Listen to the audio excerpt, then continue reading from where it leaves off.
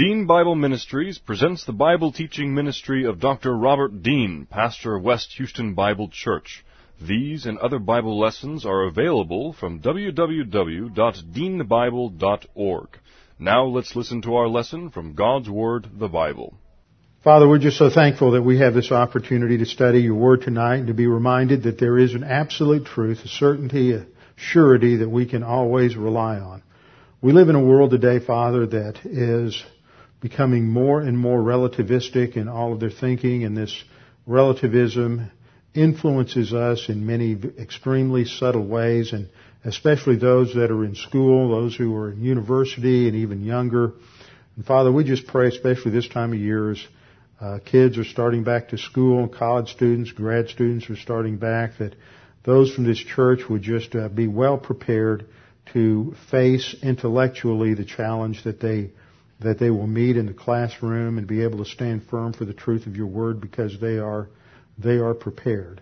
And Father, we pray too for the parents of these kids, that they would be faithful in the stewardship of their responsibilities as parents to train and their children, to spend the time with them, talking to them about all of the various details of their studies, interacting with them, making sure that their children are adequately prepared spiritually, doctrinally, for the challenges that face them.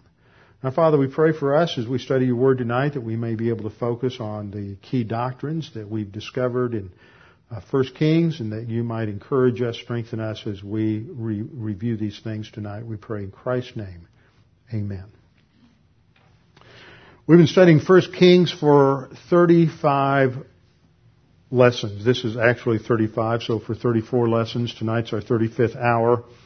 And we have gone through the first 11 chapters, and I think it's time to spend at least one session in review, just to go back and try to fix in our minds the things that we have studied over the last 7 or 8 months. We actually began this last November, I believe, but it seems that with one thing and another, Christmas conferences, vacations, missions trips, plumbing problems, illness, whatever it might be, it seems like Tuesday night's taken a number of hits, and so it's we haven't always been as contiguous, let's say, as we hope. But it's important to take time to review these things and fix stuff in our heads, not just to think through the biblical flow of information, because that forms the very foundation of our doctrine, is what happens biblically, who does what, when, where, how.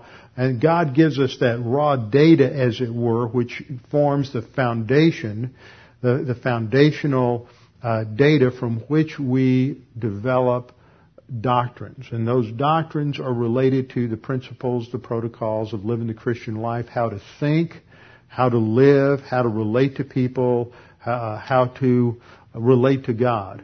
And so even though we go through these books in the Old Testament that are historical in nature, they are a unique history, for they are God's editorialized history designed to teach us and to illustrate key doctrinal principles.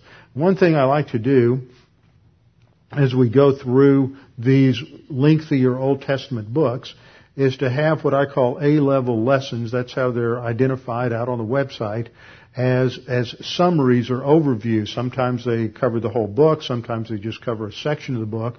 One of the reasons that I decided to do this several years ago was because for one reason, so often when we're studying any particular book, we can get so mired down in the details of the book or the doctrines that we lose sight of the overview. We lose the sight of the forest for looking at all of the cells on the leaves on the trees. We don't just lose the forest for the trees. We're looking much more detailed than that. So we have to come up sometimes and look at the flow of and the structure of God's revelation. Second reason I did this was because there's a lot of situations where people don't necessarily want to go through the details of every single lesson, but they want to catch the overview of the book, different passages in the book, because they're teaching it. This may apply to a pastor, it may apply to a prep school teacher, it may apply to somebody who's just wanting to get an overview of the Old Testament or these books, and getting down into a lot of detail sometimes is a little overwhelming. So I try to have these, what I call A-level summary sections, where we synthesize all the data and summarize it, so that we get that bird's eye view, sort of a flyover perspective of God's revelation. And another reason I like to do this is because it helps us in our own thinking just to think about the raw data of the Bible, who these people are, the flow of events, and how God is working these things out to bring about His glory, to bring about His plan of salvation, if we're talking about the Old Testament, New Testament, dealing with what He's doing in the church. So these kinds of overviews are very important just to help us orient, think through the information. At a foundational level, we're talking about just the flow of history, the people, the events, the problems they face. And whenever you talk about problems that people face, you always have to talk about solutions. And so that's always an important thing to bring out, is because the Bible is a great storybook. And by story, I mean it tells the stories, the narratives of people's lives. And what makes a great story is conflict. And conflict always means problems. And problems always entail solutions. And somebody's always the hero in any narrative or any history. And God is always the hero in the Old Testament. And part of the reason I try to emphasize these things is for prep school teachers to bring these things out when they tell the stories and they're teaching these things to kids as well as parents. When you're reading Bible stories to kids, to think about it in these particular terms, and to think about the fact that whenever you're talking about any biblical story, there is a main human protagonist that we might think of as the hero. Ultimately, it's God who's the hero. And then there's some problem. He's either struggling with human opponents, or with the opponents of his own sin nature, or with other enemies of Israel, something like that. And he has to resolve these circumstances, situations, people problems through the use of doctrine. And so what are the doctrines that are embedded in these stories? What do they exemplify? What do they illustrate? And that's what we move to when we're teaching these different sections.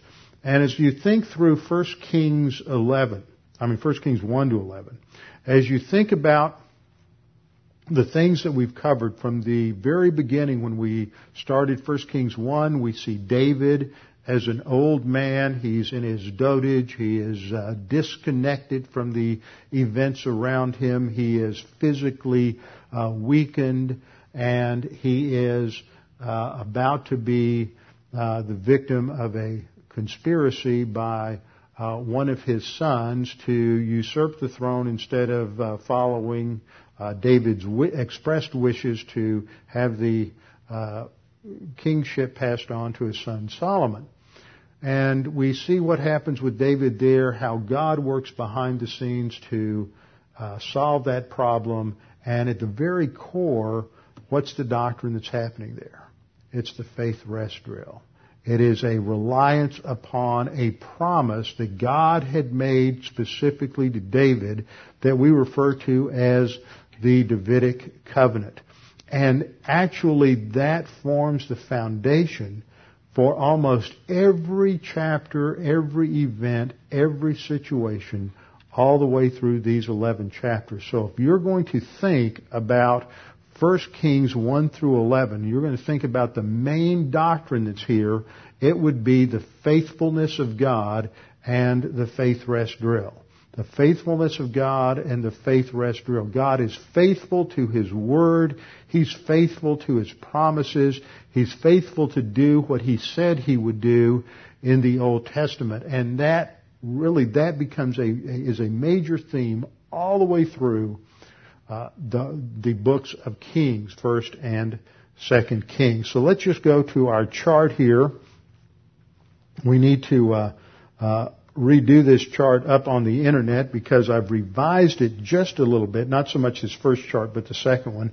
Revised it just a little bit to fit the scenario of what we studied, what I've worked through in the last several months.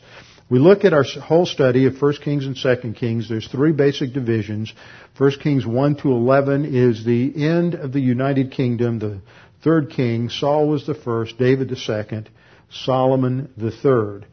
There is a split in the kingdom because of divine discipline on the nation because they followed Solomon into idolatry. And you have the divided kingdom, the northern kingdom and the southern kingdom. These are the focus of 1 Kings 12 to 17. But the northern kingdom goes out under divine discipline first in 722 BC. And so the last part of 2 Kings, you have the southern kingdom remaining alone, the tribes of Judah and Benjamin, and 2 Kings 18 to 25. That first section covers approximately 40 years, the second section 209 years, and the last section 135 years. So we have these rough dates up here. The first part's David and Solomon. Then we have the second part, Israel in the north, Judah in the south, with Rehoboam to Ahaz, and then the final section from the kings Hezekiah through Zedekiah. That's the structure. You can think it through very simply, united, divided, single kingdom. You've got the structure of 1st and 2nd Kings. United, divided, single. That's it. Starts with David, ends with Zedekiah. Tremendous material in between. But we're just in that first section. We finished the first division, the United Kingdom, 1 Kings 1 through 11. And so the next chart emphasizes that aspect. What happens in chapters 1 through 11 in 1 Kings? Covers a 40-year period. We have three basic divisions contextually. The first two chapters cover the establishment of Solomon's throne. The establishment of Solomon's throne as the kingship passes from David, God's chosen king, the one to whom God gave an unconditional covenant, passes from David to Solomon. In that section, we talk about the accession of Solomon to the throne, the various executions that take place following his accession to the throne and the death of David, his marriage to the daughter of Pharaoh, and his request for wisdom. Actually, that doesn't come in until chapter 3. I need to change that. In the third chapter, I revised where I had the breaks, and so I didn't catch that. 3:1 to 10:29, we have the rise of Solomon. His first love is God, but there's a hint of foreboding at the beginning of the third chapter. And it isn't developed, and we don't see it's coming to fruition until we get to chapter 11. The first love is God. He loves the Lord with all his heart, soul, mind, and strength. He is obedient to God. And when God comes to him and says, Solomon, I will give you whatever you ask, Solomon demonstrates tremendous humility, and rather than asking for power or riches or the defeat of his enemies, he asks for wisdom. Because he is grace-oriented, because he's humble, because he loves the Lord, God is going to favor him and bless him with everything he didn't ask for, along with wisdom. He is the most blessed of all the kings of Israel, and the kingdom is going to be prospered magnificently under Solomon's leadership. And so this section is going to talk about his administration of the kingdom, his building projects, the building of the temple, the building of his own palace, and the dedication of the temple. In this section, we have two appearances by God to Solomon in a dream, one in chapter 3, the other in chapter 9. These function as bookends to this crucial section, and it is in there that God gives such great wisdom. And then he blesses Solomon in chapter 9 with a conditional covenant, not unconditional like Solomon's, but with a conditional covenant. And because Solomon fails to live up to those conditions by being obedient as his father David, he is going to be come under divine discipline. The 11th chapter describes that divine discipline in the decline of Solomon because of his second love, his love for his wives. Chapter 3 starts off with his love for God.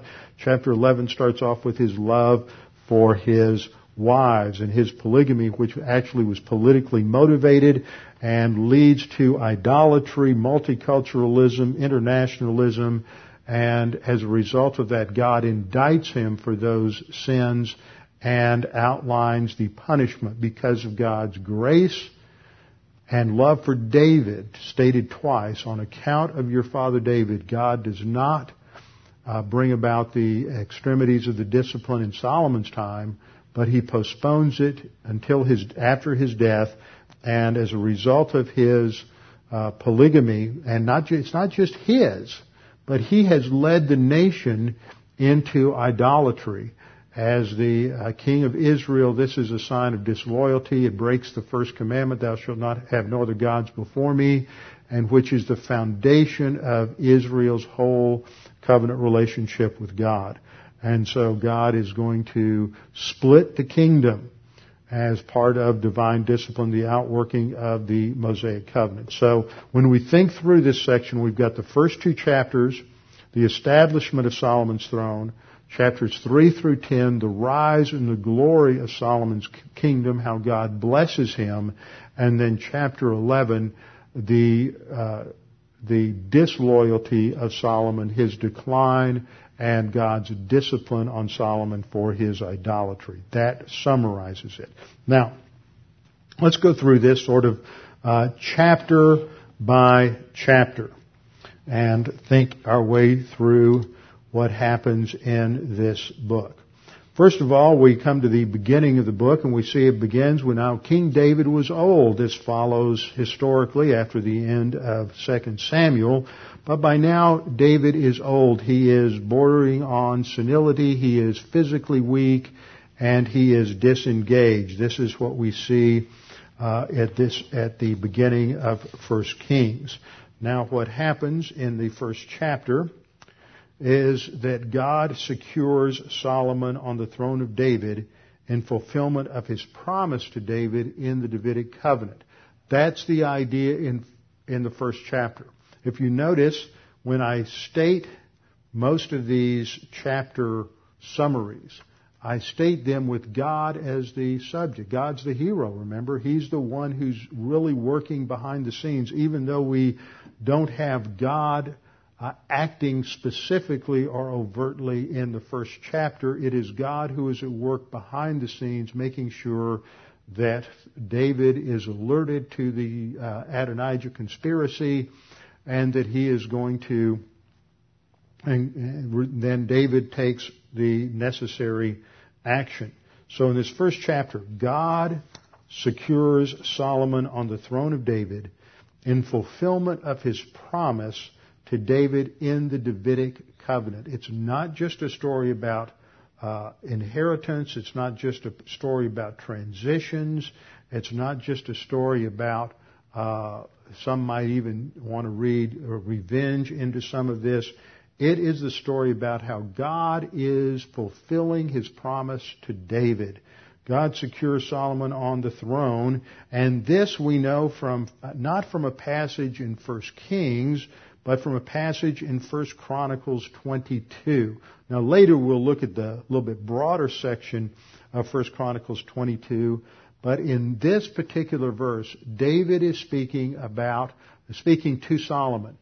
And in the broader context here, which involves a few more verses we'll look at in a little bit, David is telling Solomon, reminding Solomon of the covenant God made with David, and that God prohibited David from building a house for God, from building a temple. But God, according to this passage, told David that he would allow his son to build that temple, and that would be Solomon. God specifically spelled that out. So in quoting God in 1 Chronicles 22:9, David says, "Behold, a son will be born to you who shall be a man of rest, and I will give him rest from all his enemies on every side. For his name shall be Shlomo," Solomon, peace, from shalom, which is the Hebrew word for peace or rest. And I will give peace and quiet to Israel in his day. He shall build a house for my name, and he shall be my son, and I will be his father, and I will establish the throne of his kingdom over Israel forever. This is the promise that God made to David, that the inheritance would go to Solomon, not just to one of his sons, but specifically to Solomon. And God tells this to Solomon. So this is known a long time before David's death, because in 1 Chronicles 22, David is pictured as actively gathering all the building materials that are going to be needed by Solomon to build the temple. So David is pictured as actively involved, so it's long before he grows old, as per chapter 1. But there is a threat within his own household that develops by the time we get to 1 Kings chapter 1. Now in this chapter we see David is in his dotage. He is disengaged, he's weak, he's unaware of the conspiracy surrounding him. His son Adonijah is attempting a coup. He's going to conspire with Joab, David's general, the commander-in-chief of the armies of Israel, and Abiathar, the high priest. And so Adonijah convinces them that he would make a better king than Solomon, and so they involve themselves in this coup that Adonijah is planning. But God works behind the scenes, and we see how the information leaks out. And Nathan finds out about it. Nathan is the prophet. Nathan finds out about it, and Zadok, the priest, the priest finds out about it, and between Zadok, Benaiah, Nathan the prophet, and others, they work out a plan to foil the plot. And the drama here is incredible as Adonijah is preparing this incredible ceremony with all of this pomp and circumstance. Of course, this week we have one of the political parties meeting up in Denver, and we see the kind of pomp and circumstance that attend any kind of state function. And this was the same kind of thing. Adonijah isn't going to go off and have himself crowned king in private. He wants to have Abiathar there and Joab so that all the people can see this. There's the bands playing, they'll be singing. He set this whole thing up, and as the people are beginning to gather and they are going to anoint him down near further down the valley, near the pool of Shalom, we see that word gets back to David. And so Nathan and Bathsheba make a plan to alert David. And Nathan has Bathsheba go in first to alert David to the threat. And as Bathsheba lays out the threat to David, then Nathan comes in. Nathan confirms what Bathsheba has told him. And we see a glimmer of the fire that had invigorated David as a leader at this point, because he immediately takes charge and generates a plan to have Solomon anointed before Adonijah can be anointed. And so he has puts an anointing plan together, and they have their trumpets, and they have everything they need, along with the priest Zadok and the prophet Nathan. They go down to the springs of Gihon, and there Solomon is anointed king. And when word of this get to Adonijah and those who are supporting him, the co-conspirators flee in terror. All the people there flee in fear, and Adonijah himself flees to the altar that is up on the Temple Mount. Of course, the temple hasn't been built yet, but David has an alternate worship site there, and he flees there to grab hold of the horns of the altar in order to seek sanctuary and protection from Solomon's vengeance. What we see in this chapter are two basic doctrines I've alluded to already. Number one, the faithfulness of God to His covenants and to His promises. He is faithful, even though we don't have the overt expression or description of God here. God is the one who is making sure the information gets to David, and that the attempt to usurp the throne from Solomon is shut down. And David operates on the faith rest drill. That's what gives David the strength and the courage to do the right thing, is because he knows that God promised to give it to Solomon. And so David acts firmly. He acts with direction. He shows fantastic leadership at this particular point because he can trust in God's promise. And that's what happens when we're operating on the faith rest drill. The foundation of all problem-solving devices, once we get past, especially in the Old Testament when they didn't have the filling of the Spirit, when we're walking with the Lord, we trust Him, trust His Word. It's not just a faith in faith.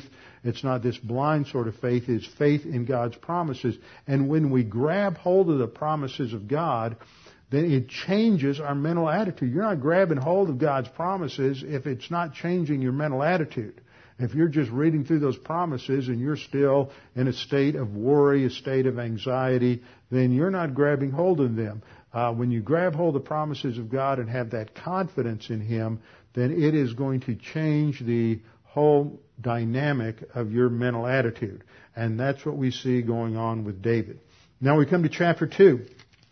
Chapter 2 deals with the establishment, the securing of Solomon's throne at the time of David's death. So in chapter 2, we summarize it by saying that God secures Solomon on the throne through the wise decisions of David and Solomon in dealing with their enemies.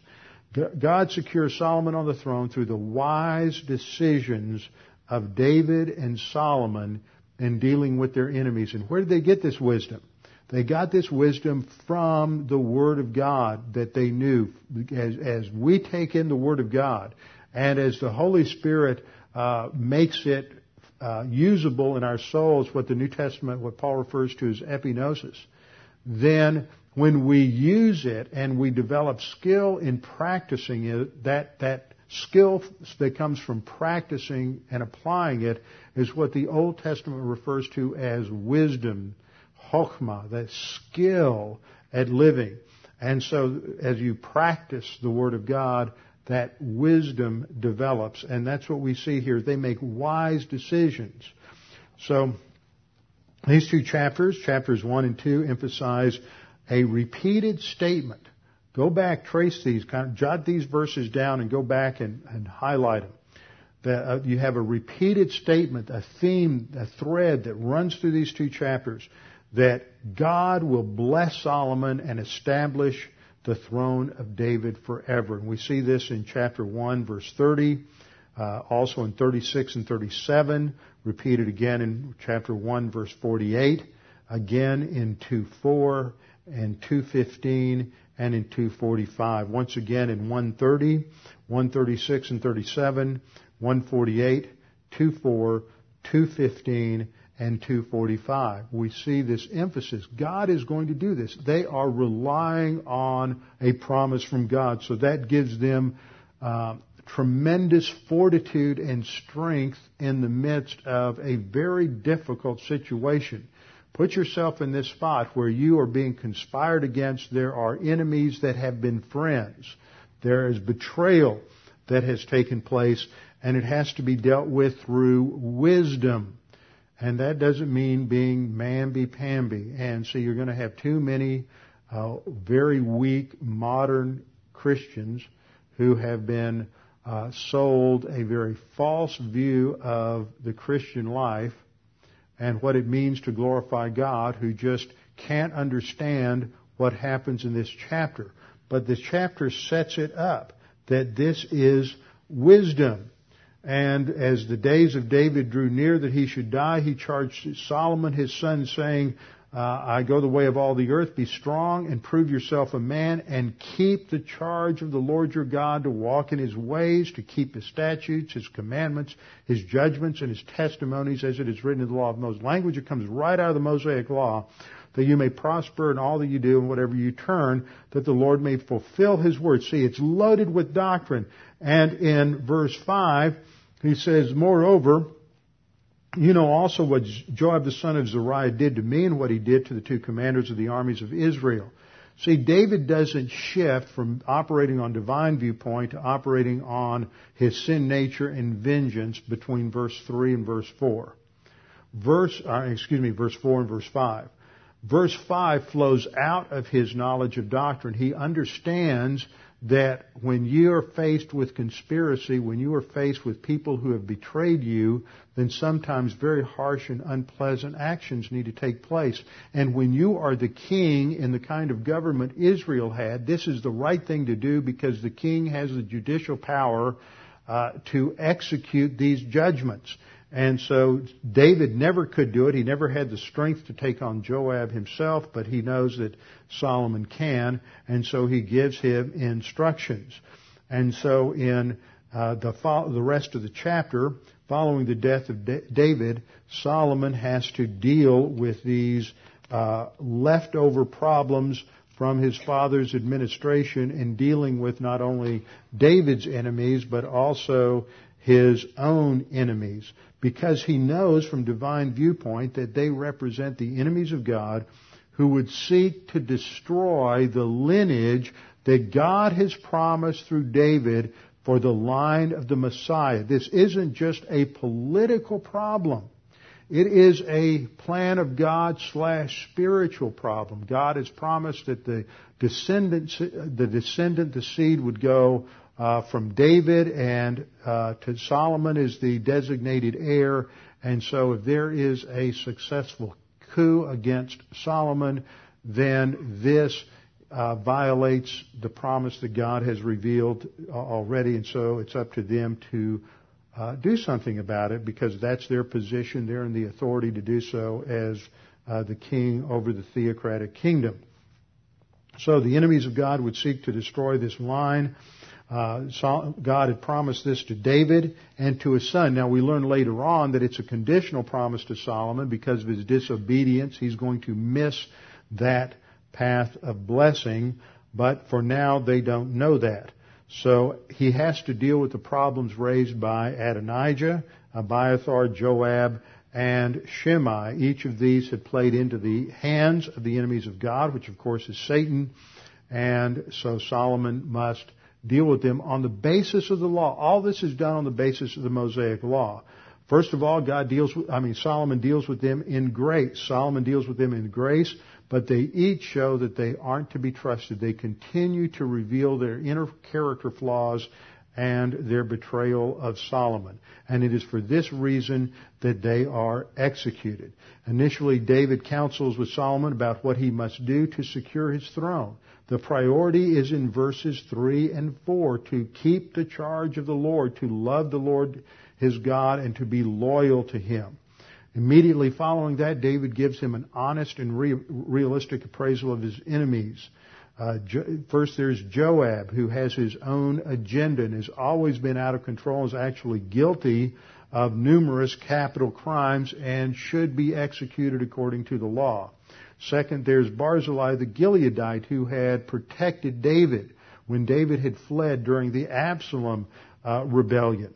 And so he is to deal with Barzillai in chesed, in loyal love. He is to be faithful and kind to Barzillai. And then third, Shimei must be punished, but in a wise way, David says, in a wise way that exposes his treason. After David dies, Adonijah is going to make an underhanded claim for the throne. He's going to send Bathsheba in to make a request that Abishag, the nurse that had been brought in to keep David warm, that Abishag should be given to Adonijah as a wife. And in that culture, any woman who was in the harem of the king who became the wife of another, that was a sign that that other man was trying to usurp the authority and the power of the kingship. And so this is clearly a statement on Adonijah's part that he's still trying to make a claim for the kingship. So Adonijah is going to be executed for treason. Abiathar is treated in grace. He's the priest, high priest. He's banished for his treason, but he's not executed, so he's dealt with in grace. Joab, though, is executed for, as it's stated in 2:32, It is the Lord who returns his blood on his head. It's God who is dealing with him in justice, even though he does it through through Solomon. And then Shimei violates the rules of his parole. Solomon had told him, you'll live, but you have to stay in Jerusalem. If you leave for any reason whatsoever, you'll be executed. And he violated that parole and is executed. So it's all done according to the law. Again, the major doctrines we see in chapter 2, grace and judgment. Grace and judgment work together. God is always gracious, even in the midst of judgment. Grace often precedes judgment. We see that in Solomon's behavior. He's wise, he's gracious to his enemies, but when they make it clear that they are still his enemies, then he has to deal with them in justice. And the second thing we see is that God is faithful to his promises. What underlies this, the citation in verse 3 is a summation that comes right out of the Mosaic Law. God is faithful to his promises in the Mosaic Law, as we have seen. Now in chapter 3 and chapter 4, I'm going to go back to this slide so you have that general structure up there. The first two chapters deal with the establishment and the securing of Solomon on his throne. Chapters 3 through 10 deal with the rise of Solomon, the way in which God blesses Solomon. But it starts with an ominous note. Solomon made a treaty with Pharaoh, the king of Egypt, and married Pharaoh's daughter and brought her to the city of David. And then we have a second important statement in verse 3, and Solomon loved the Lord. Now, Deuteronomy says that the way you show that you love the Lord is by singing praise songs to God, right? Just see if anybody's awake. How do you show you love the Lord? By obeying him. Again and again in Deuteronomy it says if you love the Lord, you will keep his statutes, keep his ordinances, keep his commandments. It's objective. How do you know you love the Lord? By what you do in relationship to his word. And so Solomon loved the Lord. Notice how it's defined in context, walking in the statutes of his father David, except, see, there's that exception, the ominous foreshadowing here, except that he sacrificed and burned incense at the high places. Now that weakness of his sin nature is going to get exploited by Satan eventually. He will give into it in terms of his own volition. He will give into pride and arrogance, thinking that he achieved all this on his own, and the final years of his reign are going to be marked by rebellion against God. He is going to promote idolatry, which is viewed as high treason in the Mosaic Law.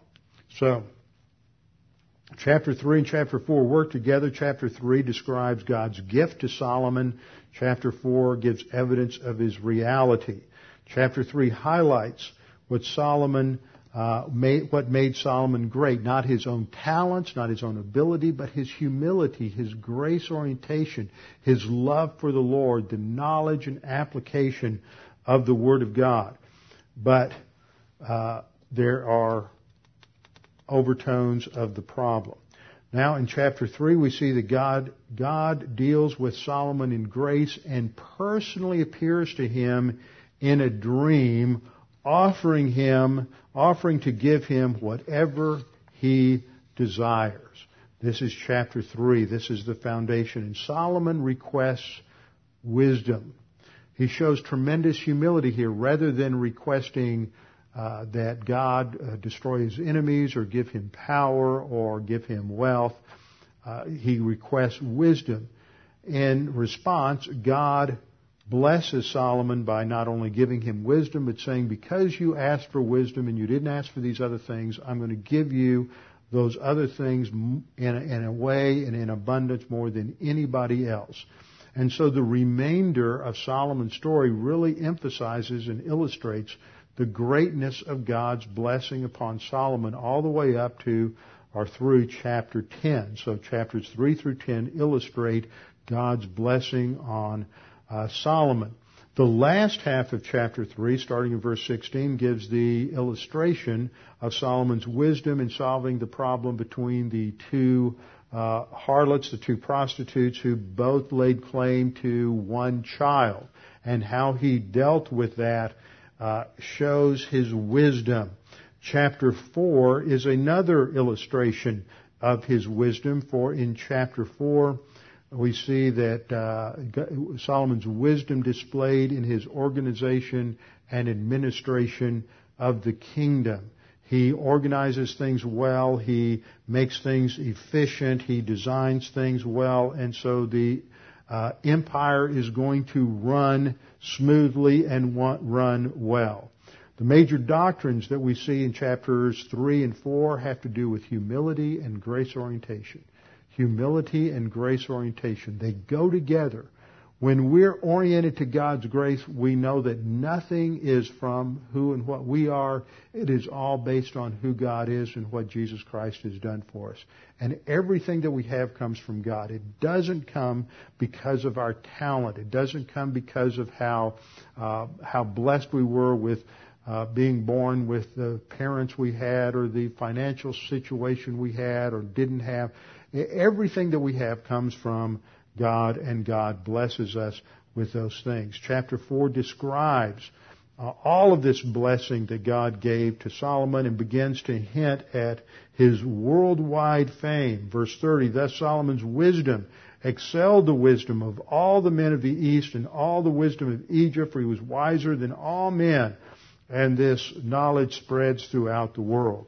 It closes with an emphasis on Solomon's love and devotion to God. He writes over 3,000 proverbs and over 1,000 psalms, extolling the greatness of God's character. He is a man who is oriented to God. He's oriented to grace, and he's oriented to doctrine. Chapters 5 through 9 focus on the building of the temple.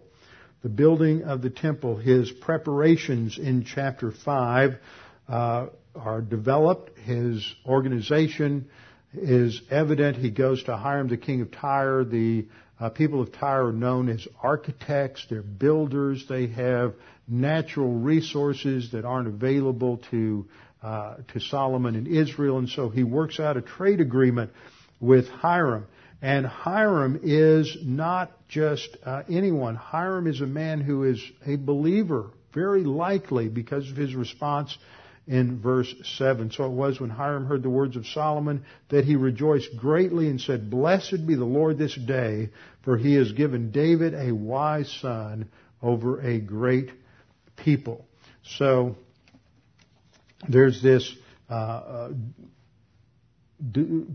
biblical orientation or correct orientation, divine orientation on the part of Hiram. So David enters into a contract with a trade agreement with Hiram to bring all of the material into Israel that's necessary to build the temple. And we're reminded in verse 12, so the Lord gave Solomon wisdom as he had promised him. There was peace between Hiram and Solomon. The two of them made a treaty together. Now all of this, chapters 5 through 9, are at the center of God's promise to Solomon. And that forms the heart of this section from 1 to 11. Let's go back to that passage in 1 Chronicles chapter 22. Now we're going to pick up the broader context beginning in verse 6.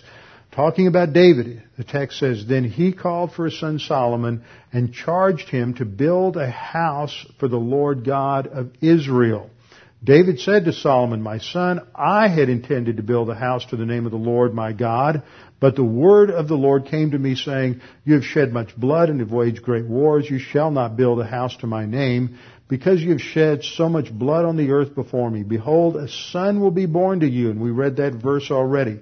So God doesn't allow David to do it, but he promises that his son Solomon will do it. That's the core promise that underlies these 11 chapters, and the trust that David has and Solomon has in that promise that God is going to fulfill it through them. In verse 10 we read, He shall build a house for my name, and he shall be my son, I will be his father, and I will establish the throne of his kingdom over Israel forever. Verse 11, now my son, David says, the Lord will be with you that you may be successful, and build the house of the Lord your God, just as he has spoken concerning you. Only the Lord give you discretion and understanding, and give you charge over Israel, so that you may keep the law of the Lord your God. Then you will prosper if you are careful to observe the statutes and the ordinances which the Lord commanded Moses concerning Israel. Be strong and courageous, do not fear nor be dismayed. Point is, God promises that Solomon will build the temple, and so Solomon is executing on the basis of that promise. And so chapter 6 and chapter 7 are going to describe the details, all of the details related to his planning and his design of the temple. It's all the specs are given for the temple and for all the articles of furniture that are in the temple. And of course, all of this is related to the promise of God, which is clarified by God in 1 Kings chapter 6, verses 12 to 13. Let me see if I have a slide on that.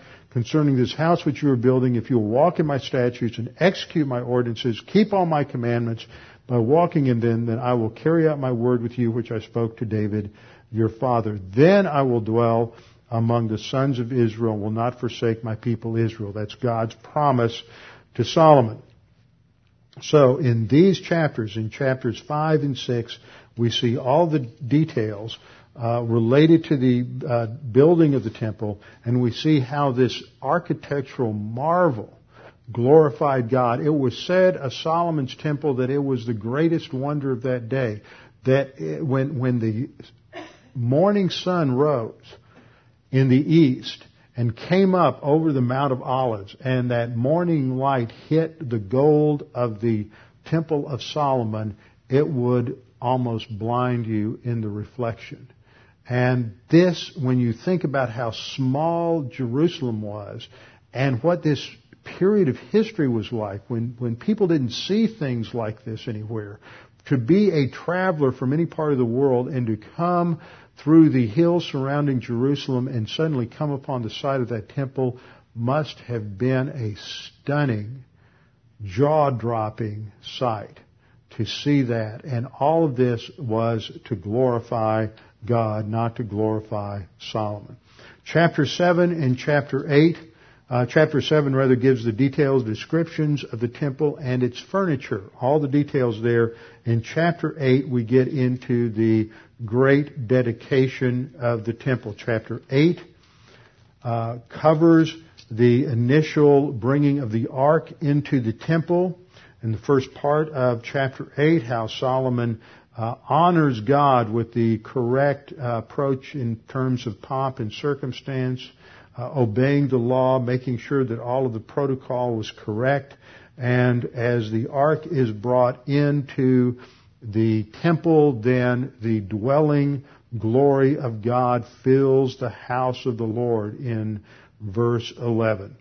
And God makes his dwelling on earth in Jerusalem. Beginning in verse 14, Solomon gives his introductory prelude for his prayer of dedication. In that prelude, we see the very heart of the issue once again is the faith rest drill.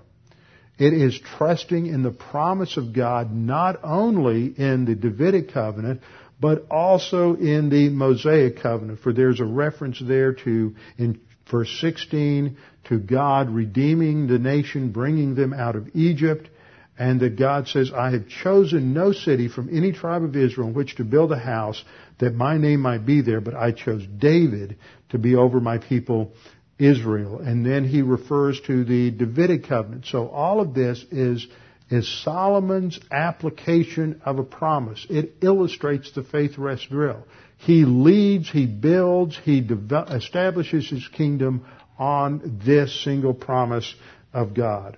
Now, when we get into the next part of the chapter, beginning in 8:22 and following, we have Solomon's great prayer of dedication, the longest prayer in the Bible.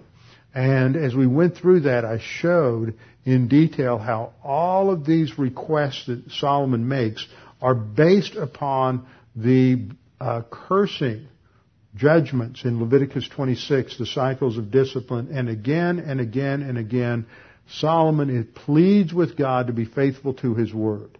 What did God say in Leviticus 26? That you will disobey me, you will do this and you will do that, and I will judge you in this way, but if you turn to me, then I will restore you to the land. And again, what Solomon says, each time he rehearses this, he comes back and says to God, that whenever your people disobey you, when they leave you, when you take them out of the land, when you bring in foreign military powers, when you bring famine, when you bring plague, when they sin against you, and for example, verse 46, when they sin against you, and you become angry with them and deliver them to the enemy, and they take them captive to the land of the enemy, far or near. Yet when they come to themselves in the land where they were carried captive, and repent and make supplication to you in the land of those who took them captive, saying, we have sinned and done wrong, and we have committed wickedness, and when they return to you with all their heart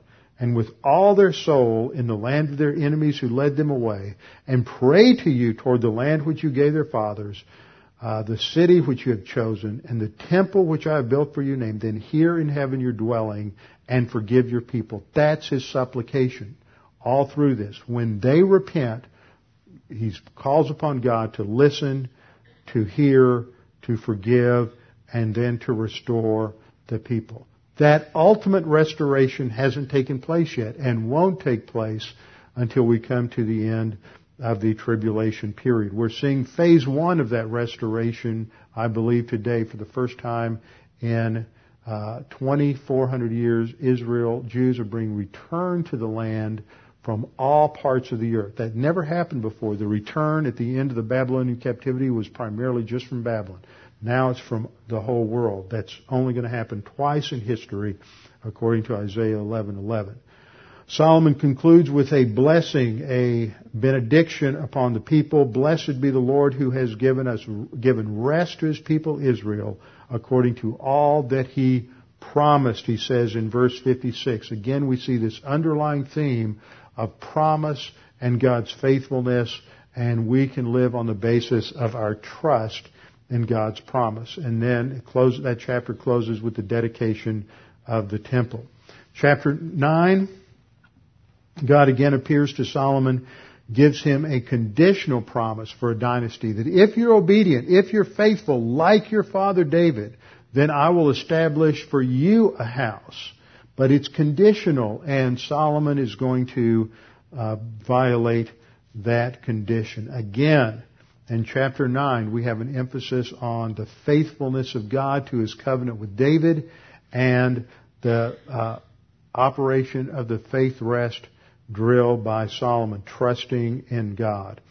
The second half of chapter 9 and chapter 10, from 9:10 to the end of that chapter, as well as chapter 10, highlight the many ways in which God blessed Solomon. Just the wealth of the kingdom, the extensiveness of their trade is all highlighted. And what we learn from chapters 3 through 10 is that God has blessed Israel richly and Solomon richly. That shows God's grace, but it also shows his faithfulness to the promise to David. But then we have chapter 11. And in chapter 11, as we've seen the last few weeks, God indicts Solomon for covenant unfaithfulness. The description of his violation of the covenant and the law, the indictment is given in the first 8 verses of the chapter. We read, but King Solomon loved many foreign women. That stands in contrast to what we saw in 1 Kings 3:3, that Solomon loved the Lord. But he becomes distracted. He loses focus, loses his priority. He loves many foreign women, and it's not just that he loved them for sexual reasons, but he loved them because he's shifted his focus from trusting God to trusting in human alliances, and he enters into all these marriages in order to establish this security zone around Israel, looking and trusting in the arm of man and not in the power of God for security. When he brings these foreign women into Israel, they bring with him their national gods. He begins to compromise, setting up altars, worship sites, worship centers for these false gods. This is a violation of the first commandment. It is an act of political treason against God, who is the true King of Israel. And so this is defined in verse 6 as Solomon doing evil in the sight of the Lord and does not fully follow the Lord as did his father David. And so God brings judgment, announces the judgment that the kingdom would be torn from him. And then we see how God raises up these adversaries at the end, the last 10 to 15 years of Solomon's reign. Hadad, the Edomite, Rezin, the son of Eliada, the king of Zobah, and then, of course, Jeroboam, the son of Nebat. And it is through Jeroboam that God is going to bring this discipline on the nation. Now, as we close, what's the lesson? The lesson is you can really trust God. God is true to His Word, no matter what is going on in the human realm, what the conspiracies are, what the opposition may be, no matter how great the opposition may be, no matter how sophisticated they may be. When we are applying God's Word, we are in the only place where there is real security.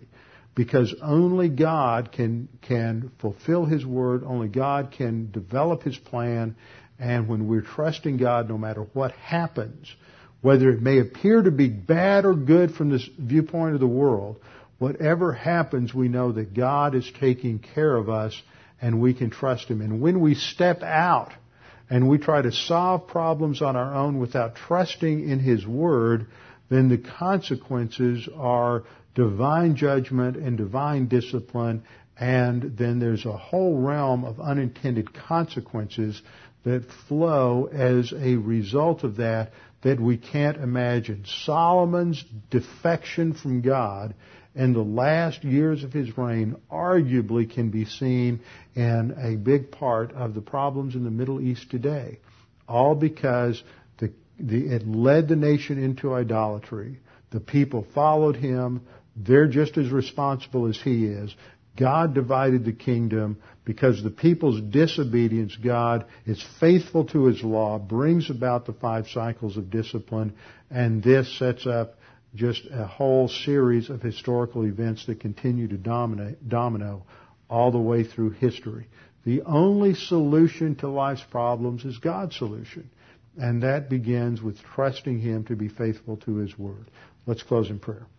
Father, we thank You for this opportunity to study these things and to be reminded of the lessons we've learned as we've gone through these 11 chapters, looking at Solomon's life, understanding the principles, the doctrines, the key applications that we must take from this text. Father, challenge us with Your faithfulness. Remind us that You are trustworthy and that we need to claim promises and principles as we face the challenges, the adversities of our own lives, and confident that You can solve any and every problem. You solved the greatest problem of sin on the cross, and You can solve any and every problem we face in life. We pray this in Christ's name. Amen.